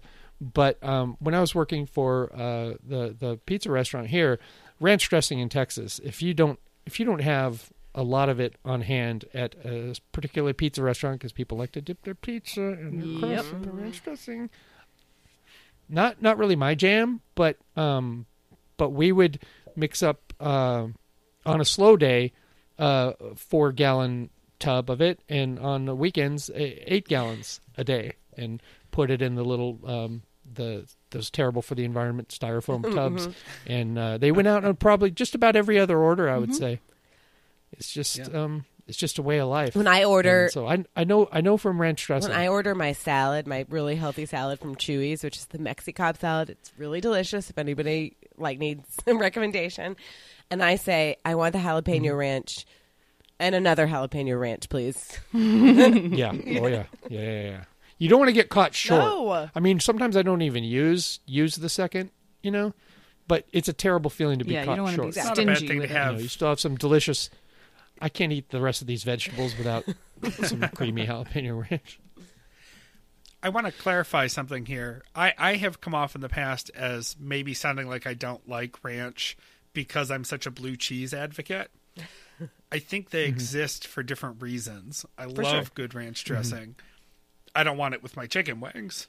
I love good ranch dressing for a lot of other applications, including but not limited to anything with a barbecue sauce. So, Mike, could you remind us your keys to success for ranch dressing? I think it's worth noting. Keys to success? Yeah, like your follow a fucking recipe. Sorry. don't buy hippie mayonnaise. No, I'm. He's a brand new cook. He should not be going off the res yet. He should be following the recipes to the letter, and then you can improvise once you've got it figured out. Then you put in some Franks, once you've Put got a your little sriracha things in down. there, you little hipster. Like some Buffalo Ranch will go. Oh my God, so many ways to go. But build the base. Make a base. I mean, you don't just start building a house. Let's put the house here. Hey, do you want a foundation? Let's make it out of canola oil. We'll worry about that later. Yeah. Jesus Christ. We'll make a slab and slide it under there later. No. Ranch is the slab. My heart's racing right now. I'm really sorry, guys. I'm going to have to move on from this pretty quickly. I have no idea why I wrote this in my notes, but it says Andrew makes me mad. So probably That's an evergreen note. Yeah, it really is. Probably just populates when we regenerate this. Luke talks about his family dynamics, and I finally wrote down the order of the kids. Luke, Hannah, Rachel, Sammy, David. No, you're missing. Am I right? No, there's missing someone? another another the one? sister that he idolizes. Luke, Liz. Oh, Sarah. Yeah, Liz, Sarah, Hannah, Rachel, Sammy, Yes. David. Yeah, because there's seven. Okay. There's Okay, seven we of got them, that. right? So, yeah, and Sarah and Becky were the first two, and so they got quote unquote homeschooled, Ugh, which meant that they were. that's a big yikes. It's a miracle that they turned into normal people. Luke used the term Becky Homeki, which I guess they had a lot of time, like Luke does now, to poke around the kitchen. So they got really good at cooking, which is good because if your mom sucks as a cook, it's good to fill in that gap, especially with all these kids to feed. I was thinking For about goodness sake. Liz and Sarah. I was thinking, Luke likes to tell stories about Susie. Like, it's kind of like, oh, she's sort of wacky but charming and sort of funny, and like we love her, but she's kind of crazy. And I just want to hear Liz and Sarah's opinion about that because obviously they're close and they go to her, but that they're like, fucking mom, like that, because Luke just pieced out at some point and they were still there and had to deal with a lot of like sexist bullshit that Susie and maybe Walter put on them, and it's of a time, but it's still like, man, Well, it's not that there long was ago. No, I know, but exactly. And I just wonder if when like, he was talking Christmas about like, comes, do they wear bonnets and stuff? It's like, yeah, they seem like they're in some sort of weird cult, which isn't too far from what Luke was actually born into. Yeah, exactly. And Like a cult where if you found a Madonna CD somewhere in the house, you would just snap it in half, not thinking about who it might actually belong to. It was the Immaculate Collection, though, wasn't it? So the name was a little fresh. That is fresh. Exciting. So inviting to me. Luke's card is stolen. His credit card his number is stolen and used in a Minnesota convenience store. But he's cool with it because it's not 3:30 in the morning and he's not trying to get $300 out of a machine to go lose at Pai Gow. So that was I enjoyed that a little bit because I have had maybe one or two moments in casinos where I would look at the machine, and be like, no, you can't be that guy who takes out more money. You just can't be that guy. So Luke was that guy. He got there with his gambling, but I hate losing too much. There's a email about the coffee pot cleaning, and they talk about Luke talks about how the coffee pot might be seasoned, and we get to throw your phone on that. From who else but Lauren? Listening to Thursday's show, did Luke just suggest a glass coffee carafe gets seasoned like a cast iron skillet? I'm not angry, just really mystified. I don't think soap works well enough to remove coffee staining, but glass doesn't season. Back me up here, Wagon Masters. You are correct. I'm not passionate about this one. I already got mad about the. It just doesn't make any sense. Y'all gonna back her on this? yeah, It's not angry making. It's just confusing because it's not true.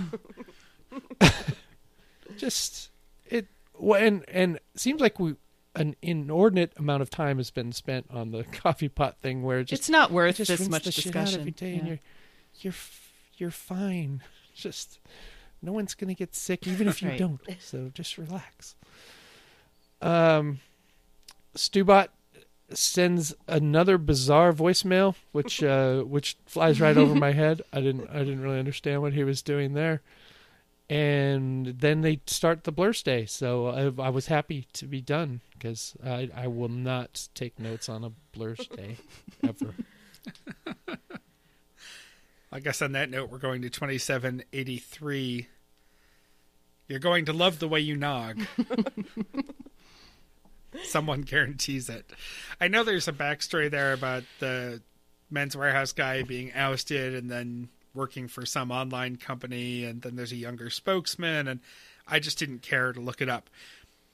Luke. Oh yeah, they do have that younger guy now. I think the younger The other guy was he an owner or a spokesperson? The first guy, the old guy the was guy with the beard. was an original investor, owner, spokesperson, and got kicked out of the company.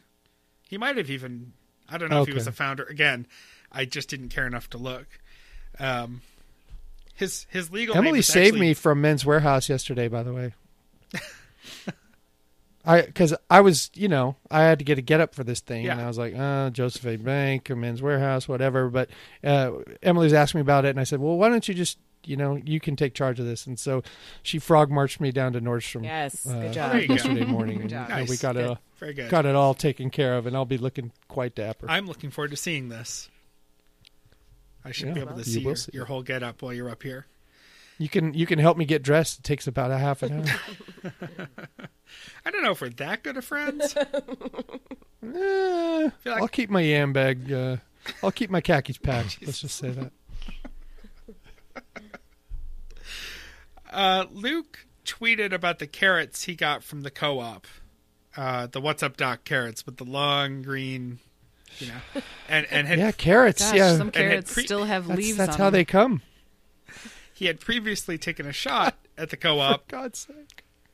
and they had heard him call them, quote, weird ass hippies. I assume on TBTL because it wasn't in the tweet, and they tweeted back at him. So someone at the Bellingham Co-op is listening to TBTL and was all over his fire tweet. And Luke had planned on sending a tweet about being judged for not having his reusable bags at the co-op, but then thought better of it, which in hindsight was the right choice under the circumstances. Yeah, they don't seem very judgy. There's not enough energy in those joints for anyone to get judgy. When I go into like the co-ops here in Austin, it's a lot of people, a lot of really, really thin, rail thin people moving really, really slowly and talking really, really. Yeah, because they can only Gently, eat like and I'm 3 like- things. Right. Yeah, I mean, I feel like I could clean house in that joint if I got mad, just pick up one of these people and start beating the other people with them and just. But there's no reason to, because It's why just am I like mad? yoga. I mean, you Luke know? just thinks that everyone cares about him a lot more than they do. Like Yes, strangers, yes. Right. people on the street. Right. Like, nobody cares what Nobody he's doing. cares. Nobody cares what you're doing. Nobody cares what I'm No. doing. He is projecting all his own self-judgments. Emily has a little bit of that in her.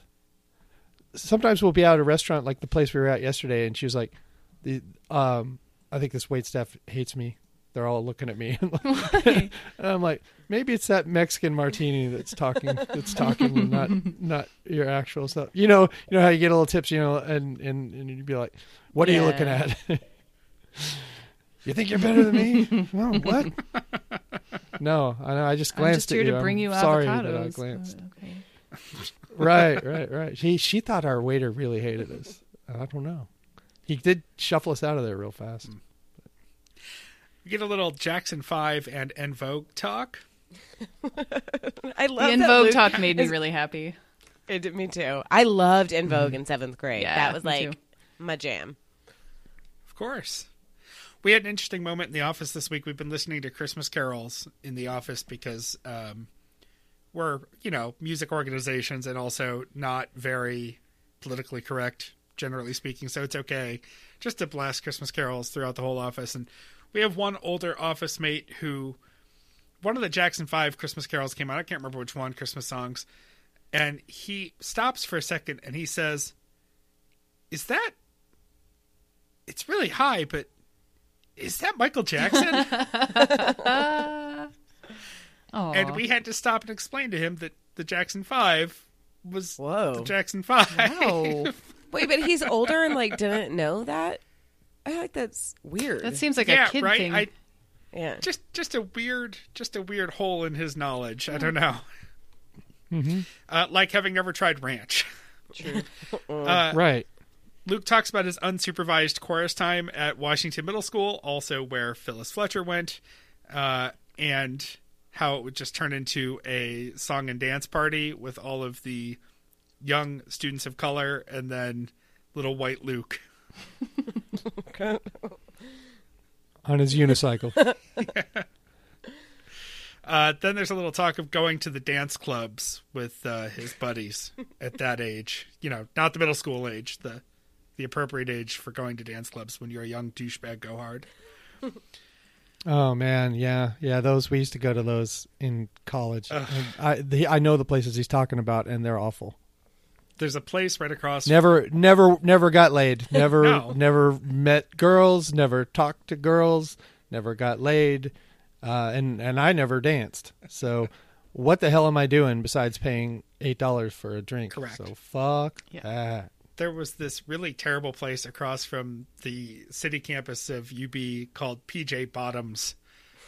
Of course, that's what it was called. Of course. It was the place that the freshmen would always go because you could get in.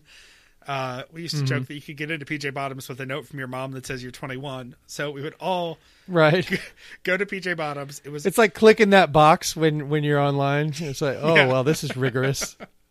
It was awful. And a couple years after I was a freshman, I was still at UB. It closed. There was, they finally had their 10th hole punch card on the busted for underage drinking, and they got shut down. Mm-hmm. They put a sign on the door, like a full-size vinyl cling sign on the door that says PJ Bottoms reopening this semester, but it doesn't have a date or a year on it. We left Buffalo. We moved back. PJ Bottoms is still closed, and there's still that same sign on the door that says they're reopening this semester. And I wonder how many years of freshmen have come and gone thinking, this is my chance. PJ Bottoms is reopening this semester. I think the actual location had its liquor license revoked permanently, and that's why nothing can move in there now. If you get shut down, if your punch card gets filled, I think what you should be sentenced to is not jail time, but you have to stand in front of the nearest convenience store and offer to buy beer for any underage kid that comes by. You have to stand out in the cold. This is December, and just freeze your ass off and go, did you want some beer?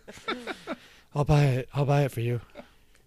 That would be appropriate, I think. Top story Friday, Luke salt bombed his homemade crackers after overthinking his mise en place. Oh my God. Such a weird decision. Just pour a bunch of salt in your little dish. Like, why even bother do that extra stuff? Well, he wanted that moment where you see a chef have a salt vessel and you just take in a little bit and you... Yeah, that's because chefs have salt pigs and they just leave them on their counter and they just salt by sight.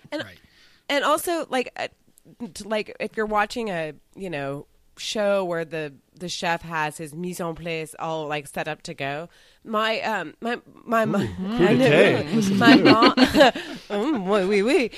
Kathleen, my mother, is a food stylist. So when people who've written a cookbook or something, that's awesome. When they it's really cool. But when they, if somebody's on a show and it's like, here's all the ingredients and la la la, and then it's like, but here's the here it is. This is what, because they don't have time to show 30 minutes of baking something. My mom has done all of that. There is a person that does all of that. It's not the chef. There's a person that puts it in ramekins or really cute little ceramics. It is useful, but also calm down. You can just get it out a little bit one at a time. You don't have to have this vision of it being perfect because that's not reality. That's not actually kind of what goes into it. Somebody else. Luke thinks he lives in a magazine and he wants to so bad. And he is. I don't think anyone magazine. does. Yeah, he is. You just take your teaspoon and you put it in the box of fucking kosher salt, and Yeah. It's not that Fine. Be done with it. It'll be okay. Andrew tells the story of the time he tried to make Asian noodles with some peanut butter or something, and it turned into a death brick. His words. Yeah. Sounded tricky. Yeah. And Andrew's anxious about the weekend ahead because the Hawks game got flexed to daytime and now interferes with his table duty for feeding the homeless in Seattle, which again is a great cause that is only trumped by a Seahawks. It's Seahawks Niners this weekend. Yeah, I believe it. Yeah, it's a bad team. Yeah, I'm not sure. I haven't checked the schedule. You know, and he apparently doesn't have a radio in his car or a phone with which he could keep track of the game. Well, he could listen to it on his 3.5 minute drive over there, where he arrives an hour and a half. So, you know, somehow or another, I hope he'll manage. He'll survive this. Let's see. Luke is spending Sunday in nature on his sister's land, so his concern for seeing football has disappeared. Yeah. Yeah, Skamania is not. It's not where you go to get reception. Right. All Luke wants to be is Liz and her husband. Like, that's his dream. Yep. And it's not going to happen. On to the important part of Friday's episode, Top Story 2. A study from Canisius College here in beautiful, historic Buffalo, New York. Ladies, sleep with your dogs. You'll get a better night's sleep. Yeah, Probably. it works for Emily. Abby sleeps between her legs, and they coexist. Yeah. Also, discussion of how But it's not like you could tell Abby that she couldn't. You know what I mean? Like she's the kind of dog where you could say, "No, this isn't happening," and she just like knows the covers, knows you. Just no, it's time, and I'm getting in there, and this is it. And I do think this study has some merit. Dogs are way better to sleep with than cats. yeah, Luke. This new cat of ours just catapults off my fucking face in the middle of the night. I wake up screaming. Luke disagrees with your assessment about cats because he thinks Olive is fine on the bed, but I think Olive is an exception. Cupcake is a bitch. Yeah. And it's Yeah. not so much my problem, but Sam. Cupcake sleeps on Sam's head, on her Right. face, on her head, won't sleep Yeah. anywhere else. Yeah, I like the bedtime cuddles with the cats, but so they're in the room, while I'm winding down, and then they get kicked out when it's time to sleep, because otherwise I would never get any sleep. Link is actually, for being the craziest of the three, he's actually really good bed cat, but I can't just have one of them in there and the other two locked out. They'll stage a Right. mutiny. Lawsuits. There's a lot. There'll be. One side note, Luke thinks the Canisius is good at basketball. The Golden Griffins, or the Griffs, are currently 1-6. What? The Where did he get that idea? I think he's confusing them with my alma mater, UB, who is currently undefeated and is Yeah. the top of the MAC and is Oh, I'm always messing up my Buffalo colleges. Rated- I'm always Luke messing thinks them up. he I knows can't about keep- college basketball because I remember one time he was like, Davidson is an unknown school, but that's where Stefan Car-. And I'm like, Davidson is a good basketball school, so only unknown to you, apparently. right. Next up, duvet covers. Am I right? They make duvet covers with buttons and or ties so that they don't do that. And you can go to this place called Bed Bath & Beyond, and they have clips, if it doesn't come with it, that you can clip into the thing. I've had that since 2000, and not a big deal. Please just don't go without a coupon. If you're going to go for the first time ever to Bed Bath & Beyond. Oh, I did it yeah. once, and it was just a disaster. It's awful. It's the worst feeling in the world. You're leaving money on the table. So where's your coupon? Oh shit! No, I actually I didn't don't have it. any. I looked before I had to get a SodaStream cartridge or something, and I was Oh, like, I no. don't Ugh. have one? What kind of world am I living in? 20% I would've off. Crudely drawn I one think- up. I yeah. think they would take it if you just made an I effort. think the ones that are on my fridge right now could literally suffocate me with their weight at this 10% point. off. $10 off 30 once in a while if you get lucky. Yeah. I get text ones too. Yeah, me too. Absolutely. You got to get those BBB coupons. It's It's all about the coops with the BBB. You gotta. It's like going to a Safeway or something. If you don't have the card, right? I mean, they're going to yeah. turn you over and empty your pockets. I mean, they will just shake every last dollar. It's like, what? I bought a 6-pack of soda and it's $12. What's happening here? Do you have your card? My move at Macy's or JCPenney. I just go and I cash out and I go, oh, I forgot my coupons. And then I smile and they scan whichever extra one they have back there. Yeah. Yeah, just scan. Just give me a quick scan back there. Just give me. Can I get a scan? Quick Can I get a finish, just one scan? more. Yeah. Courtesy scan. Just quick. What do you? Just Help a guy out. Andrew used to make entire blankets of tape to cover his blankets to defer them. What an insane idea! If Andrew was like from the Greatest Generation, he 100% would have plastic covers on his furniture. Oh, he yeah. knows it's not socially acceptable now, but he would. Mm-hmm. When I was in college and I got my first apartment off campus, I got a couch from a little Italian family, and it was still in pristine condition because they hadn't had it very long and it lived in plastic before I got it. Perfect. It's amazing. Hannah Brooks Olsen taught him to just throw that blanket in the dryer and let it do the delinting. No kidding. Oh, shit. Music for your weekend. Luke brings Carla Thomas, Gee Whiz, It's Christmas. Andrew brings Duran Jones and The Indications with Don't You Know, because it's The Indication. And listener Matt brings Rufus Wainwright's Spotlight on Christmas. No? Nothing? No opinions? Okay. It's fine. Mike, can you knock on the door for me? I peaced out, so I didn't get music for your weekend. But here you go. Housekeeping, mahalo. Are you naked? God. You don't have to be naked if you buy Little Red Bandwagon merch at littleredbandwagon.com. Nice. There you go. Nice. Happy Bobby. Thank you. I am. You're littleredbandwagon.com. Get your LRB t-shirts and the like. You can also, I guess, wear a tote bag. Archive for us. Reach out. Talk to Christy. Pick up some weeks. It's good stuff.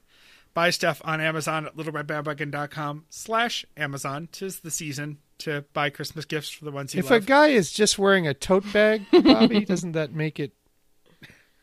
Anyway. It's not my problem. Earbuds and earworms. Okay. I don't know what this week's theme is. I forgot to check. Well, I wrote I didn't look it up. Still says it's dumb and ridiculous songs, but I'm sure shortly they'll be, updating it with a new episode. I trust Amy with whatever she comes up with. She and Mitchell, they'll put out a gem. They always do. All right, if you want to get involved, as Bobby already said, our website is littleredbandwagon.com. You can send us our throw or hug your phone moments at throwyourphone.com. Visit us on Facebook, our page, or the Stens page, if you must. The show Twitter is at LRB Podcast. You can email us at littleredbandwagon@gmail.com. Send us a voicemail or a text at 802-432-TBTL. That's 802-432-8285. Fax Bobby a picture of your butt at 617-354-8513. Let's remind everyone, Again? this is because Hillary wants me to have pictures of her, but I did not request. Well, add me to that list because that would be great. Let me slide off my tote bag and see what we can do. And with that, Hillary, why don't you get us out of here? Until next time, this is The Next Party. I've never been in a bathroom. I just meditate. It goes away. And we love you, Jen. Nailed it. That was good. When you're a jet all the way from your first cigarette to your last dying day. When you're a jet, let them do what they can. You've got brothers around, you're a family man. You're never alone, you're never disconnected. You're home with your own. When company's expected, you're well protected. Then you are set with a capital J, which you'll never forget till they cart you away. When you're a jet, you stay a jet. Now I know Tony like I know me, and I guarantee you can count him in. In, out, let's get cracking. Where you gonna find Bernardo? It ain't safe to go into PR territory. We at the dance tonight at the gym. Yeah, but the gym's neutral territory. Hey, Rab, I'm gonna make nice with him. I'm only gonna challenge him. Great, Daddy-O. So listen, Everybody dress up sweet and sharp. Me, Tony, me at the dance at the 10. And walk tall. We always walk tall. We're jets. The greatest. When you're a jet, you're a top cat in town. You're a gold medal kid with a heavyweight crown. When you're a jet, you're the swingin'est thing. Little boy, you're a man. Little man, you're a king. The jets are in gear. Our cylinders are clicking. The sharks will stay clear. 'Cause every Puerto Rican's a lousy chicken. Here come the jets like a bat out of hell. Someone gets in our way. Someone don't feel so well. Here come the jets, little world, step aside. Better go underground, better run, better hide. We're drawing the line, so keep your noses hidden. We're hanging a sign, says visitors forbidden, and we ain't kidding. Here come the jets, yeah, and we're gonna beat every last bugging gang on the whole bugging street. On